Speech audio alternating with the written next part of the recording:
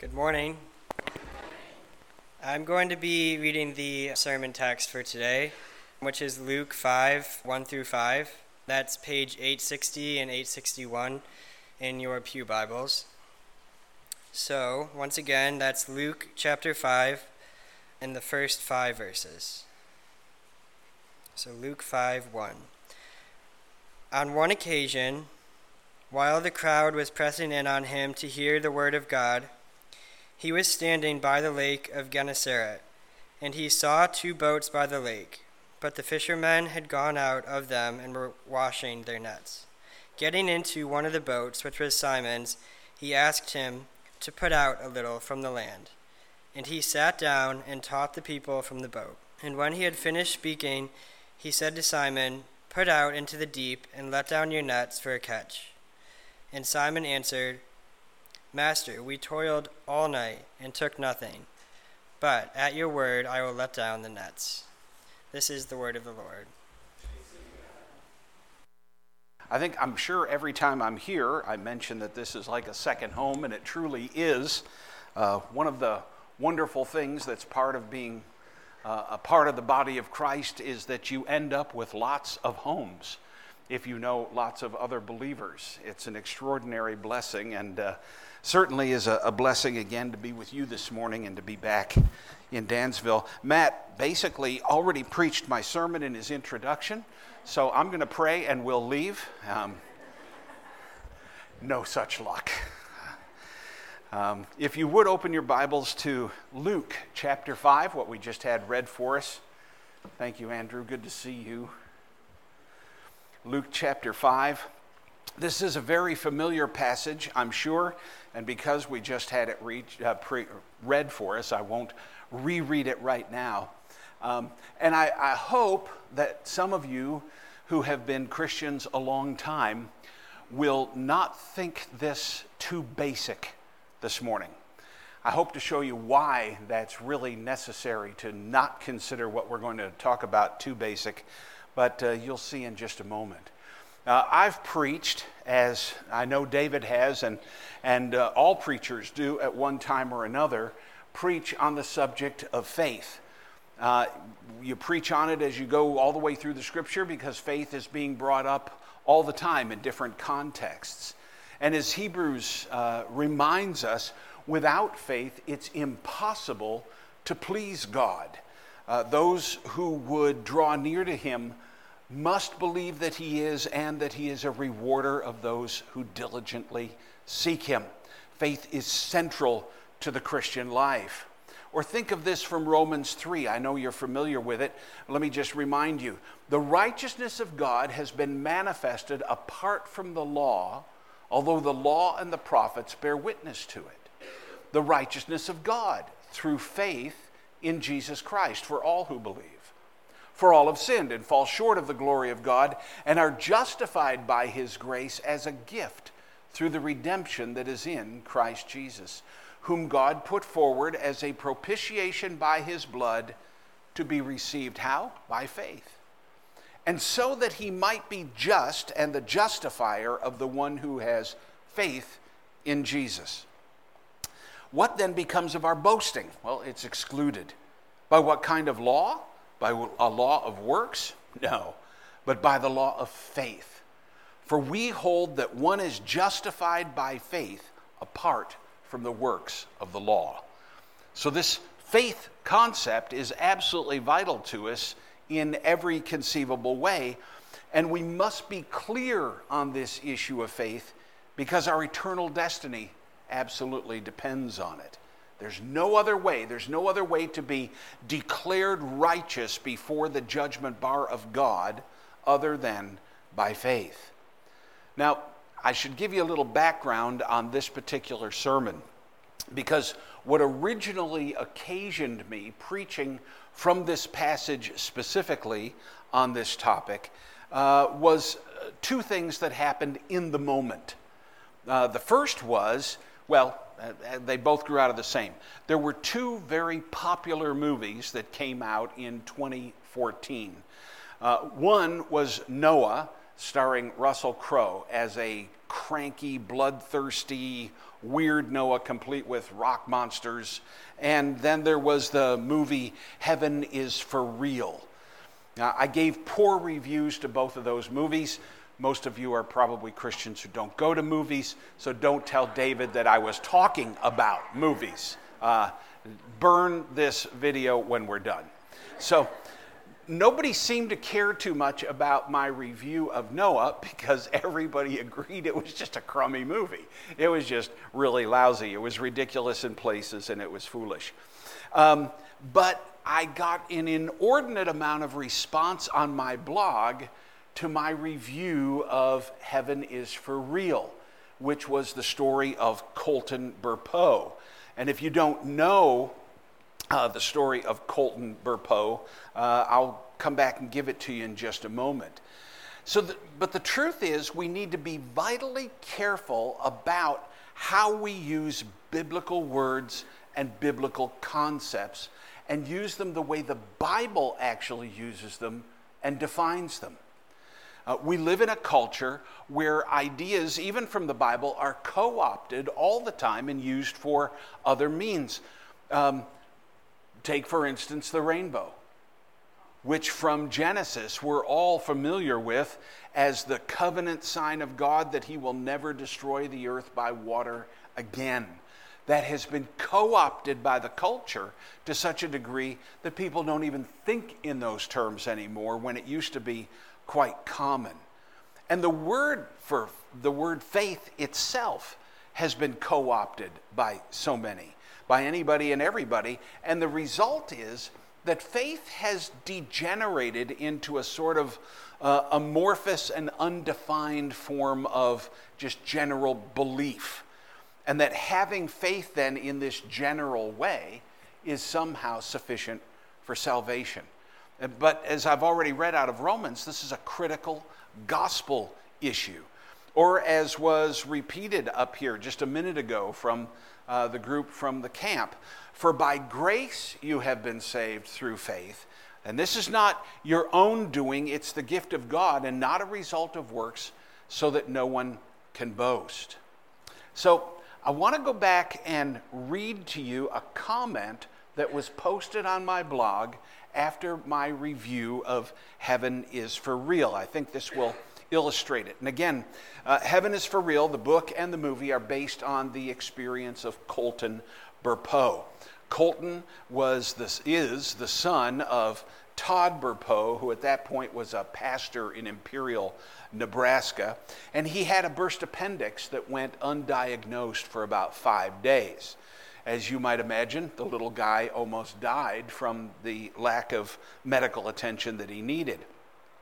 Several years after recovering, though, he began talking about an experience that he said he had for about 3 minutes during his worst moments. And in those 3 minutes, he supposedly went to heaven and saw Jesus. And I won't go into the details about how he also met Jesus' horse, and he met the Virgin Mary, and that everybody there had wings. It was all pretty bizarre, and it had nothing to do with what Scripture says about those things, but that was it. What was striking to me as you looked at the things that were online is how many people commented that their faith in heaven had been almost miraculously boosted by Colton's account. Now, why people would tie their faith to recollections of a fevered 4-year-old boy rather than the Bible itself was a mystery to me. It remains a mystery to me. You would think that if we really needed information about what happens when somebody dies and the afterlife, that Lazarus would be the poster boy. He died for 4 days and came back, and yet the Holy Spirit didn't think that anything he might have experienced during those 4 days was worth recording in the Scriptures for us. So something's wrong with all of these accounts of these near-death experiences and people who have died medically and come back to life, and they come back with some pretty weird stuff like Colton did. I don't put a lot of truck in all of that. So let me read you a quote from someone who really was upset about my bad review of this movie. It's a little bit long, but you need to catch the context here. This person wrote, quote, "I'm a believer, and we just saw the movie and loved it. We're so sick of all the analyzing with all the books written and sitting here reading all the comments on my blog regarding this boy's experience. I was a nurse for many years and have heard many wonderful spiritual stories of near-death experiences and have had one even in my own family. A 4-year-old child to have such an imagination? Come on. You people are just like the ones who are skeptics and non-believers of Christ. Why do we make religion so difficult?" With 4 question marks behind it. "And with all the books so confusing. How did God communicate in the scriptures? With many dreams, if I remember." Actually, there weren't many dreams. You can count them. They're pretty small. "Explain to me how he was on the operating table and he saw his dad in the church showing so much anger at God by kicking the chair. You make the comment Colton's account simply holds no authority. You use the words authoritative, and this makes no sense to me and many others. I just wish that people like you could just once say, hey, God is out there and there are many things we cannot explain. Let's just wait and see. This is the reason why people are pulling away from churches. They are so confused.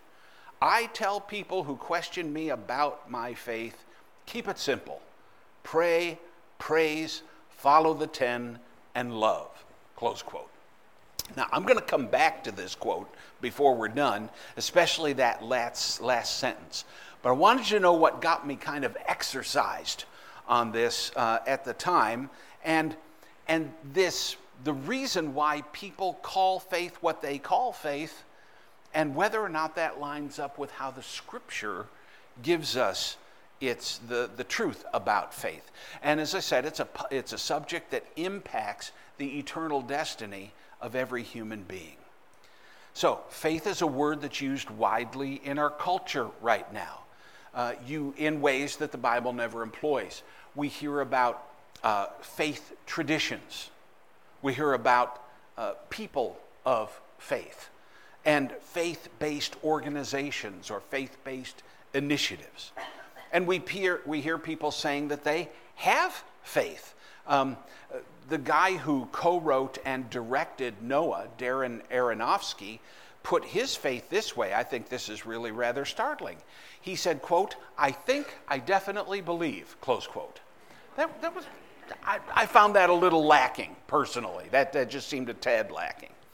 And so we have this very generic idea of faith or belief that is in fact completely foreign to the way that the Bible speaks. In surveying the Scriptures, the Bible only uses the word faith in 3 very narrow ways. This is really important because, again, as Christians, we want to use Bible vocabulary the way the Bible uses it. And those 3 ways that it's used in the Bible talk about believing God in his self-revelation and what he has said so that we can order our lives accordingly.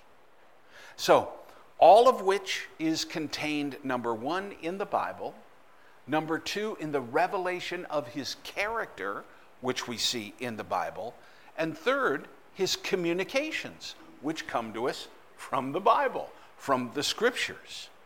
So, that's what it means to have faith.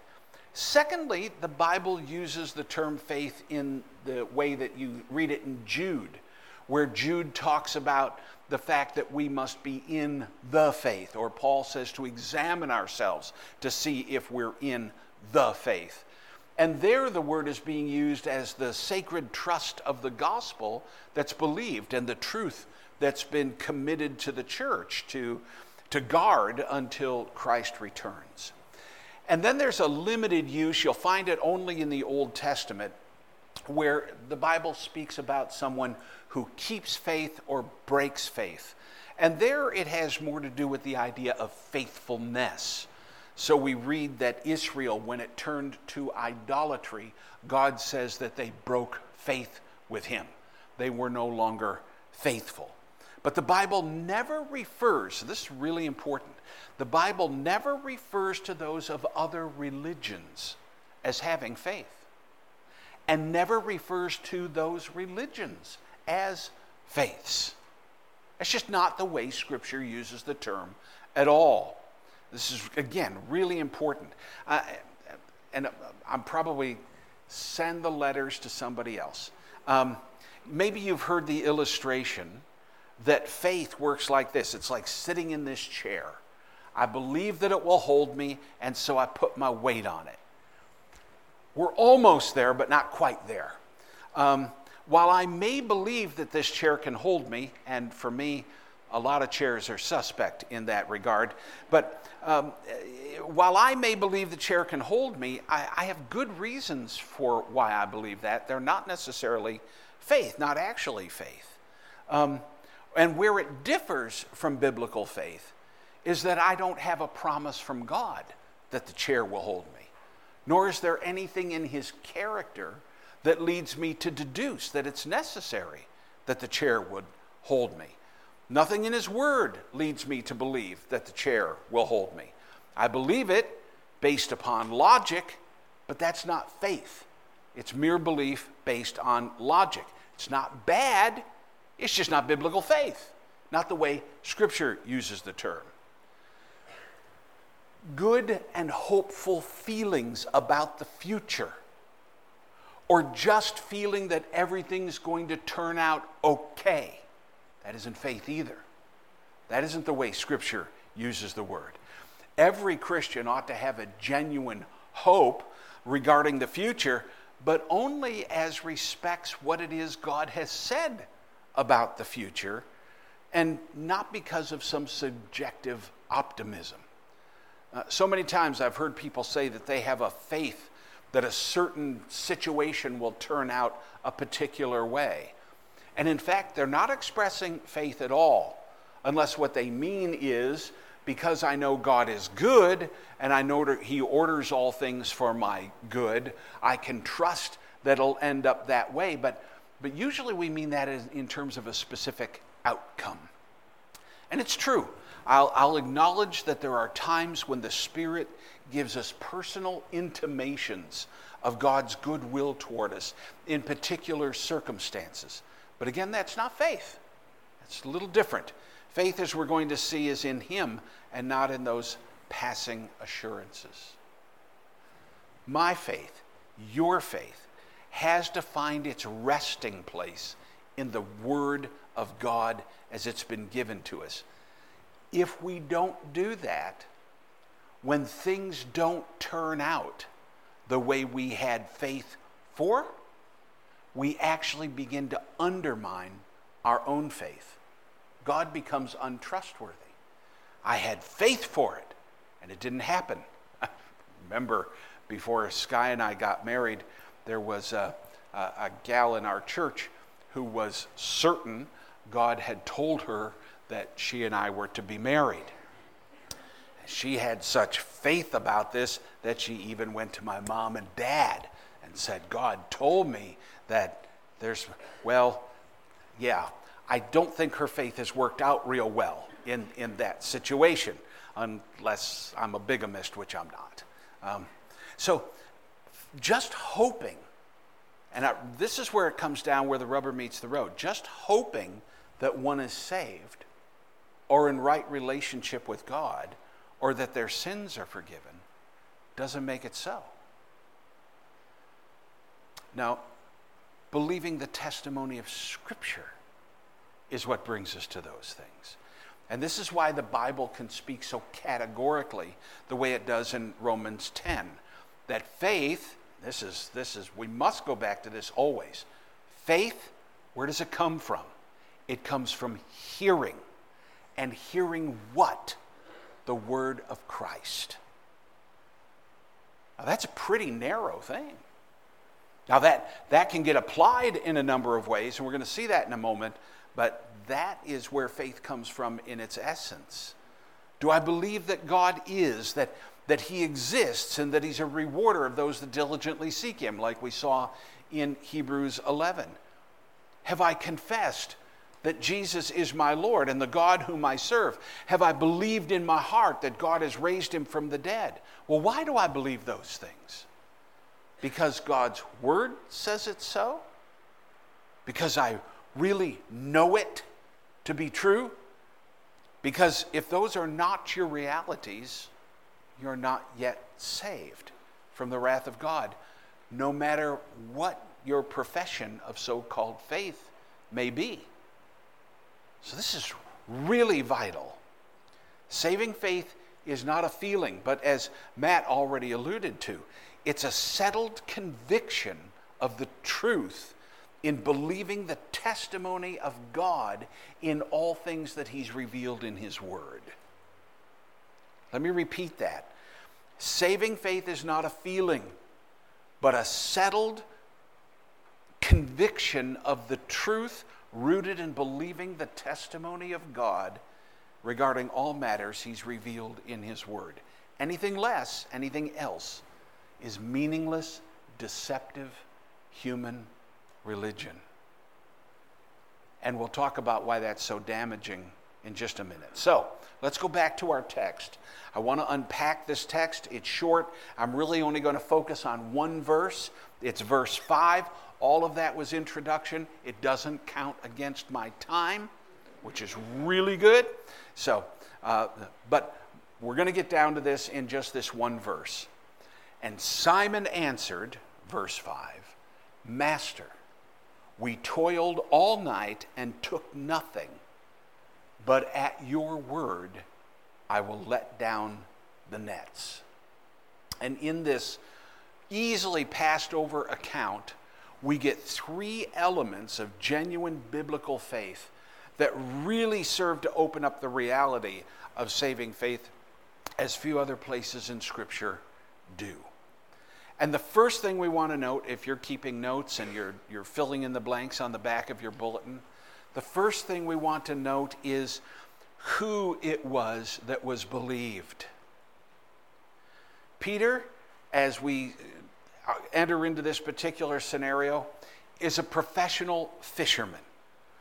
Matter of fact, if you drop down a little further in the passage, picking up in verse 9, we read that he, Peter, and all who were with him were astonished at the catch of fish they had taken, and so also were James and John, sons of Zebedee, who were partners with Simon. Now, they had a fishing business. This is how they made their living. Four of them, Peter and Andrew and James and John. They were raised on the Sea of Galilee.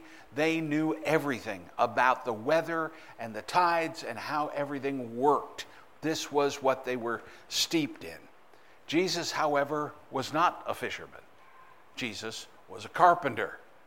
And Peter might very well have said, look, I know who you are, but this is what I know and what I do best.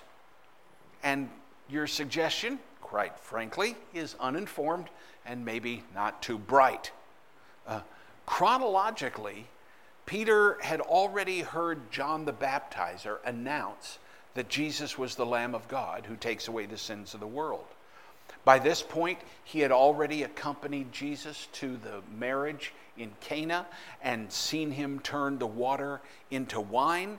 He had witnessed a number of Jesus' conversations with other people, maybe even had heard the discussion with Nicodemus at night that you get in John 3, or the conversation with the Samaritan woman at the well. He wasn't unaware of who Jesus was, but here was a little bit of a conflict. And Jesus is about to call Peter and Andrew, along with James and John, to follow him, to officially accompany him as his disciples. So you want to look carefully at Peter's response. And it isn't, I'll let the net down because I believe in miracles. And it isn't, I knew following you would bring blessings to us. And it isn't, I've got a good feeling about this. That isn't what's going on in this passage. It is, I know this doesn't make much sense, but at your word, I'll let down the nets. It's because it was Jesus who said it. That's what made the difference for him. It was Jesus who was trustworthy. Peter hadn't thought this thing up on his own. He wasn't about to act on a wishful hope that he had conjured up out of his own heart, because as a fisherman, they had fished all night and hadn't caught anything, and he was really hoping that somehow he would catch something before the day was over, so they had money to go home with. He was only saying what Paul was going to repeat in a different context years later. You remember it in 2 Timothy. When Paul was talking to Timothy about how he endured the sufferings that he was going through, and he brings it all down and he says, listen, Timothy, I'm not ashamed, for I know whom I have believed. Not what, I know whom. And I'm convinced that he is able to guard until that day what has been entrusted to me. Or consider Abraham. He's the poster boy for justification by faith. We read about this 4 different times in the scriptures. In Genesis, in Romans, in Galatians, and in James, we hear the same portion repeated 4 times. Abraham believed God, and it was counted to him as righteousness. It is never simply said that Abraham nebulously believed. That wouldn't have been counted to him as righteousness. What was counted to him as righteousness was that he believed God. That was what was all important. And it's important that when we say we believe, we make sure God is the source, and not our wishful thinking, not some subjective feeling or a word from someone else or a dream. The question always is, has God said this? Do I know it was God? And how do I know it was God? Can I go back and test it by his word? And if not, beloved, it has nothing to do with faith, no matter how comforting or pleasant or inviting it may be. Got to come back to who it is that speaks. I once, not that long ago, had a conversation with an elder of another church who was meeting with someone, and this someone who had been a quasi-leader in the church was making a decision that was probably unwise and was definitely opposed by his very godly wife.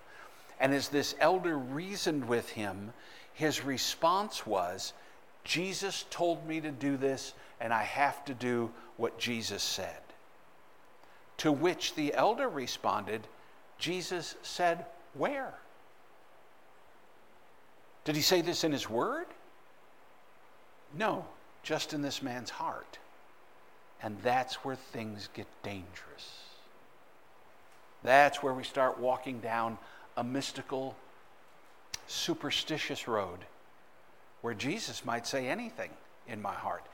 John Newton mentions it's how interesting it is that we always get the feeling that we're doing the right thing as God seems to put it in our heart that he goes along with everything we want to do.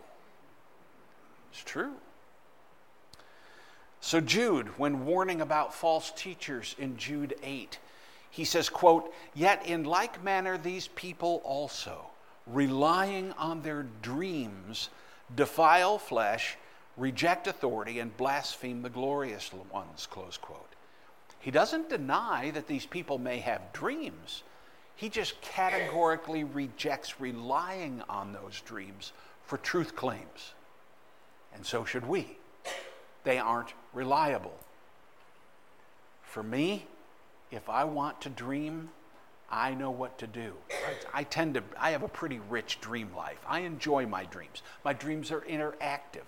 I can wake up, go get a drink of water, come back, and pick up the dream where I left off. I enjoy my dreams. They're fun. But I also know that I can fuel my dreams. How do I fuel my dreams? Eat cheese before I go to bed. I know it. And then it's Technicolor all night.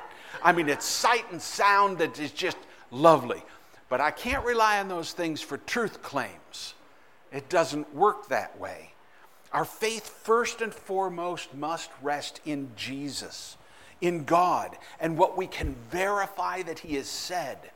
And for this, we absolutely need to retreat to the Scriptures, no matter how attractive or how rational or how convincing it may seem. If I had $1 for every broken heart I've met with because somewhere down the line God told them something and then it didn't come to pass, and then they struggled believing God in his word because those things had ruined them for trusting him. It's at this very point that Adam and Eve fell, isn't it? They wavered in who this God was that had spoken to them. That was the question that Satan asked. He started off with the material part. Did God actually say? But it's not the data at this point that's the real problem. It's the trustworthiness of the one who had spoken that Satan was calling into question. Isn't God hiding something good from you by giving you this command? Isn't there some darkness in him that can't be trusted? It's why John emphasizes in 1 John 1:5, this is the message that we heard from him and proclaimed to you, that God is light and in him is no darkness at all. He can always be trusted. He's always truthful. And if he's truthful and I trust what he has said, then I can know that those things will come to pass. But if I can't trust the character of God, then I won't trust what he says either. Genuine faith always begins here. It must be God who has spoken, the God revealed in the Bible, and it is that God whose word must be trusted above everything and everyone else, or it's not faith the way the Bible counts it faith. Point 2. This one will be shorter. We have to look at what it was that was believed. Now, Jesus didn't tell Peter a whole raft of things here, just a couple of very simple and quick instructions. Verse 4 picks it up. When he had finished speaking, he said to Simon, "Put out into the deep and let down your nets for a catch." Here's the point. Peter's faith and ours is limited to what God has said and not what he hasn't. So, faith begins on knowing both who is speaking and what they've actually said. When we set our hopes on things that God never actually said or meant, then we set ourselves up again to undermine our own faith. And so this requires that we spend a lot of time in the Scripture and that we use the tools to read the Scripture carefully and interpret it correctly so that we don't set our hearts and minds on fabrications, on hopes. When we set our hopes on things that God never said, we're in trouble. How many, and I don't know if you've got any friends or relatives or you've interacted much with Mormons, but how many will pay large sums of money in Mormonism to go through meaningless rituals in the temple, to be baptized in the place of dead relatives because they never took the time to understand the Holy Spirit's words through Paul in 1 Corinthians 15:29, and built a doctrine then on a single obscure passage of Scripture. And it can happen to us too. If I've heard, I don't know how many times I've heard sermons out of Malachi on tithing. Oh boy, I'm getting myself, Dave, just forget this part, okay? It's an Old Testament, Old Covenant requirement, but it's not part of the New Covenant. And yet people will bring others under condemnation and guilt. Now, do I think we should tithe? Oh, I think we should do a whole lot better than that. I think Scripture calls us to give out of the generosity of our hearts and not be limited by a quota. That's another story, another sermon. I'll come back and preach that, Dave, later, so that I set this all right. How many parents have felt deceived because they absolutized a verse like Proverbs 22:6? Train up a child in the way in which he should go, and when he's old, he'll not depart from it. And they have treated that genre of scripture, which is wisdom literature, they've treated it like case law and said this is an absolute promise, when that's not the way wisdom literature works. It's an indication of a tendency or a usualness, but it's not a promise. And yet, many a parent has gone, can I really trust God if I raised them in the Lord, but they went awry? I don't know. Ask God how he felt about Adam. No one was ever more perfectly parented than Adam. And it didn't take long for Adam to go astray. A while back, I talked with a saint, an elderly man. He had served God well over 60 years, faithfully. He had preached and taught the Word of God. But he had hit a crisis point. He was struggling in his life. And it was over Psalm 37:25. You know the passage. I've been young, and now I'm old, yet I've not seen the righteous forsaken, nor his children out begging for bread. And as we talked, he said, look, I've got an adult child. I've served God all these years. My adult child professes saving faith in Christ. But he had gone through some terrible financial difficulties, made some really bad decisions, and ended up in need of food stamps. And so this older saint was conflicted over whether or not all of God's promises could be trusted, because his son was now needing food stamps, and his mind was out begging for bread. Now, it's true that the righteous will never be forsaken, and that the offspring of the righteous will never be lacking for the bread of life in Christ.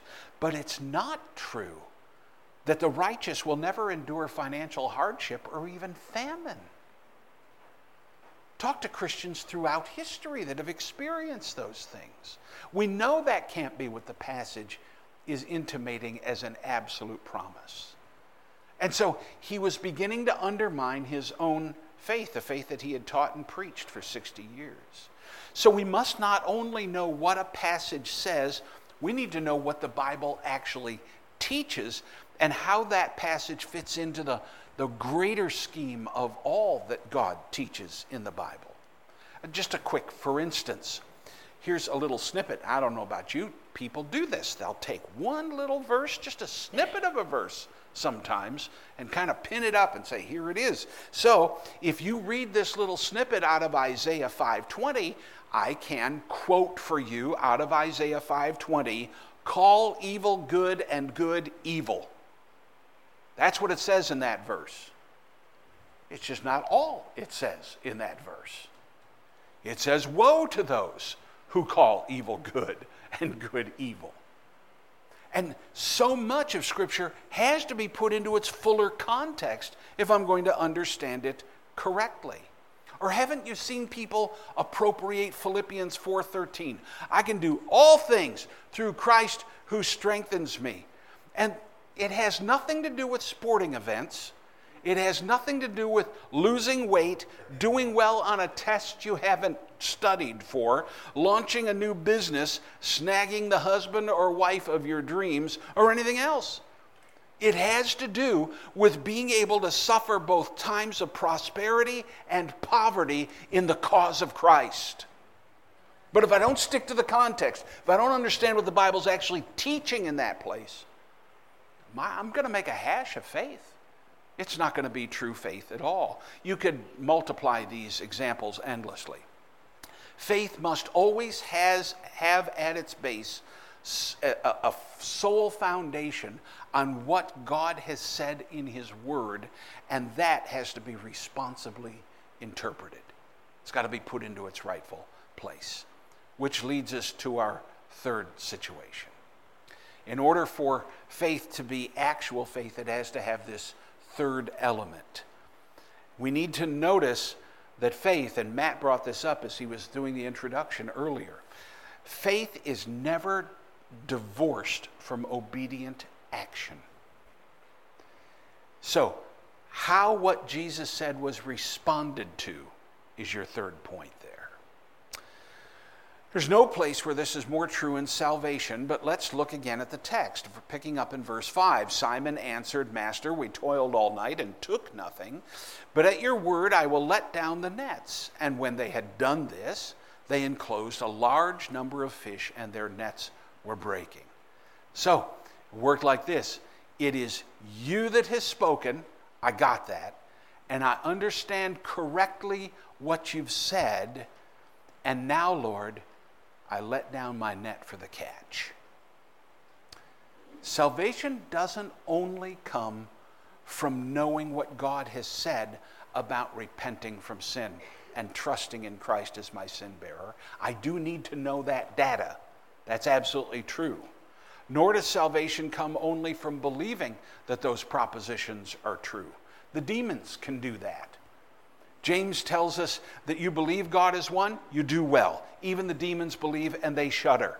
Satan can do those first two. He can know what God has said and tell you that it's the truth.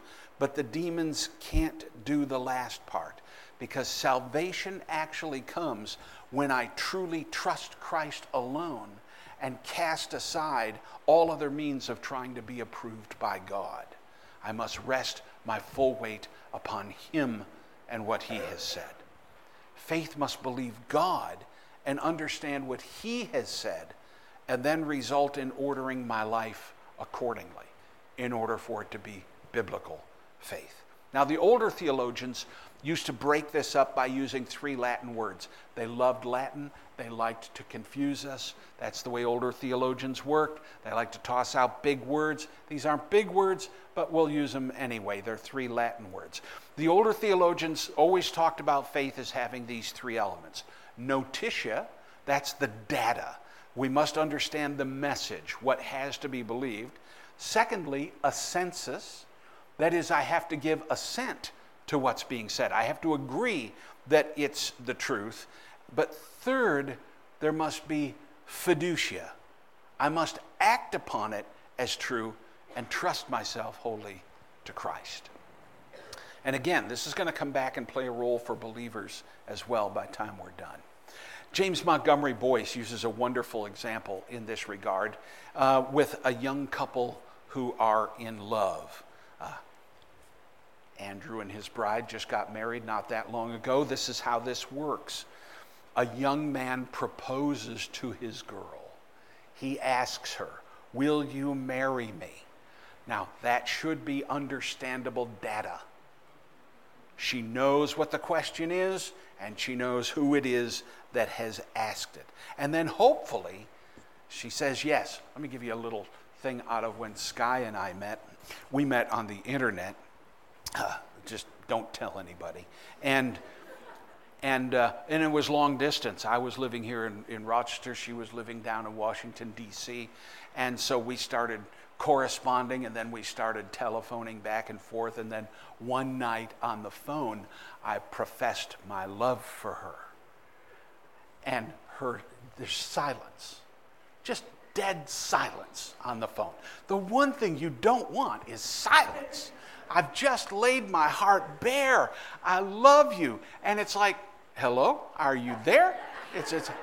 And then after this little brief silence was, I need to hear more of your sermons. I didn't want that one either. You know? But so anyway, getting back to the illustration here.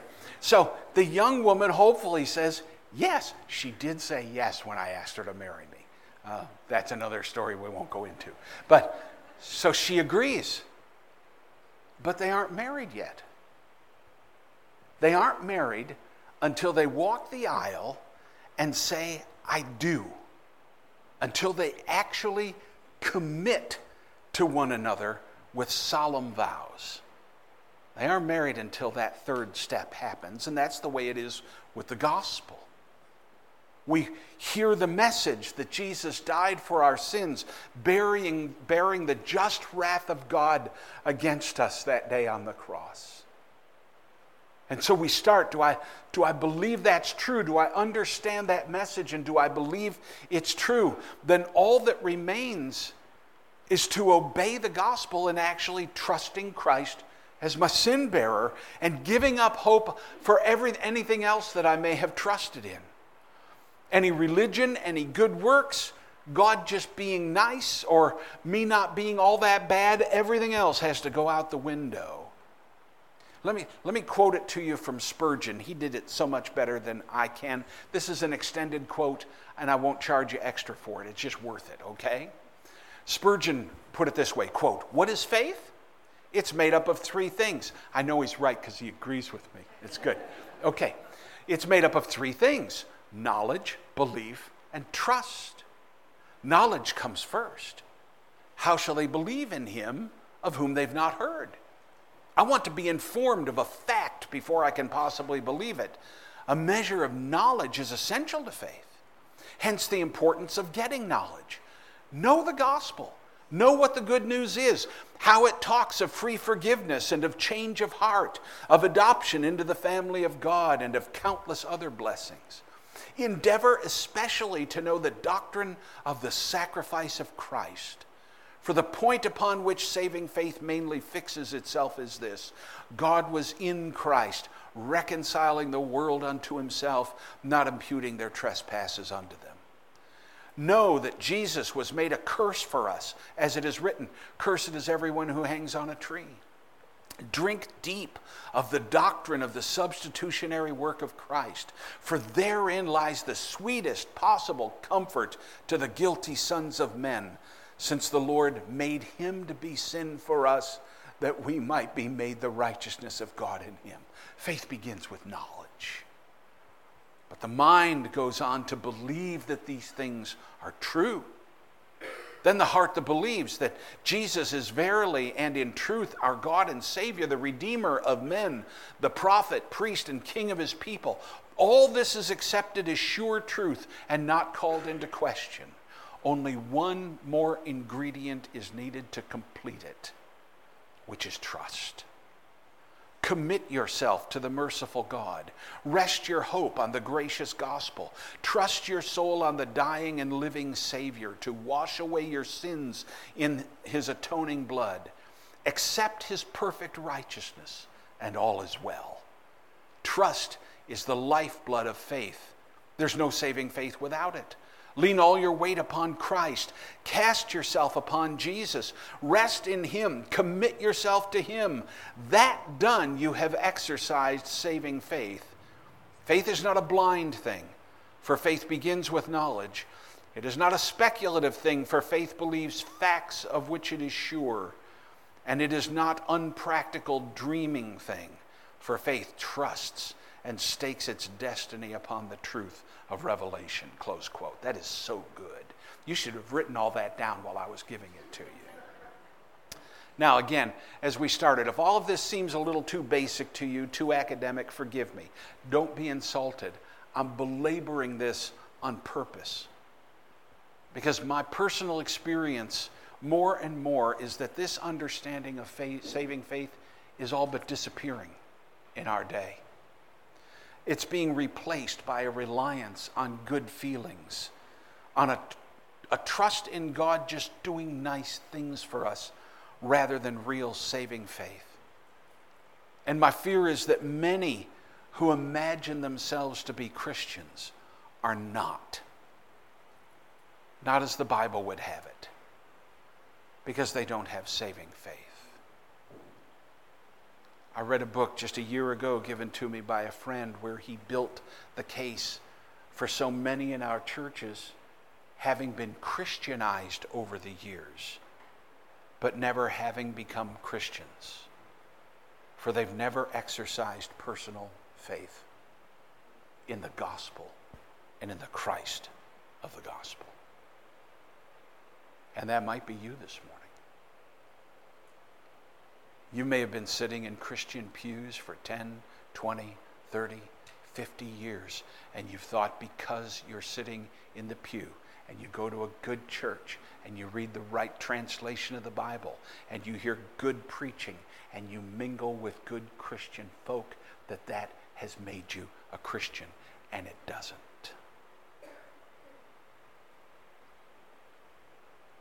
Have you believed the truth of the gospel and trusted Jesus Christ? That's the question. I wouldn't have anyone leave here today as a Christian in name only, as though Christianity is just your choice of religious expression. You're not a Jew, you're not a Muslim, you're not a Hindu, you don't believe in Baha'ism, so you're just a Christian by default. Or you think you're a Christian, as I said, simply because you walked the aisle once or signed a card or made some vague profession of faith or prayed some prayer, but when all is said and done, it's made no difference at all and you've never really trusted him. And in truth, you have no living, vital, real relationship with God in Christ at all. Today's your day. Today's your day. You've heard the truth of the gospel, and it's come from his word. Believe it and cast yourself on him. Now, in closing, let me go back to the comment from my blog that I mentioned earlier. I want to point out just one thing that illustrates the confusion on this point in such a clear way. Just the last sentence the commentator wrote. Again, quote, "This is the reason why people are pulling away from churches. They are so confused. I tell people who question me about faith, keep it simple. Pray, praise, follow the 10, and love." Now, do you see it? No wonder she hated my review so much. What's her religion? It's in that last sentence. Praise, pray, follow the 10, and love. No cross, no substitutionary atonement, no gospel. Pray, praise, follow the 10, and love. And I might add, if that's all, end up in hell.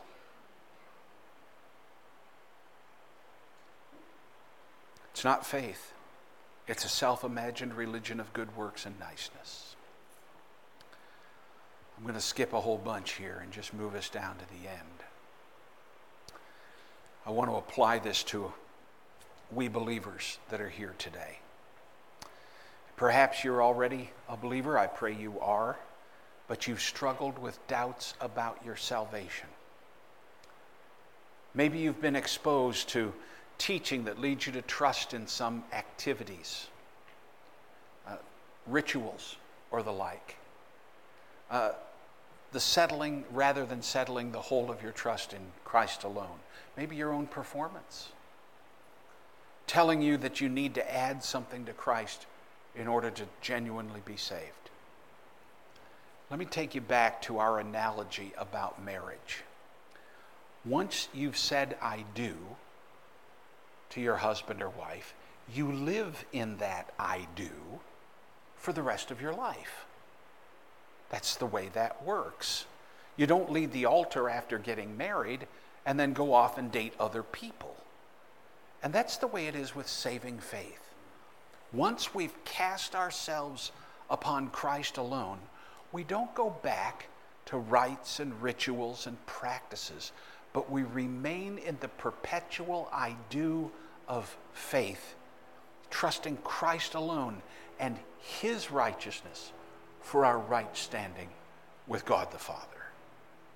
And I know it's really tempting, especially at times when we've failed, when we've sinned, and the flesh wants to devise ways to get back to God and get ourselves into his good graces by making deals or promising him things or going, I'll never play golf on Sunday again, God, if you'll just forgive me and let me feel your presence again. And it leads us to trust in something other than Christ and his sacrifice alone. Or maybe Maybe you've been influenced like those in Galatia where Paul had to write, having begun in the Spirit, are you now trying to finish in the flesh? Can that possibly work?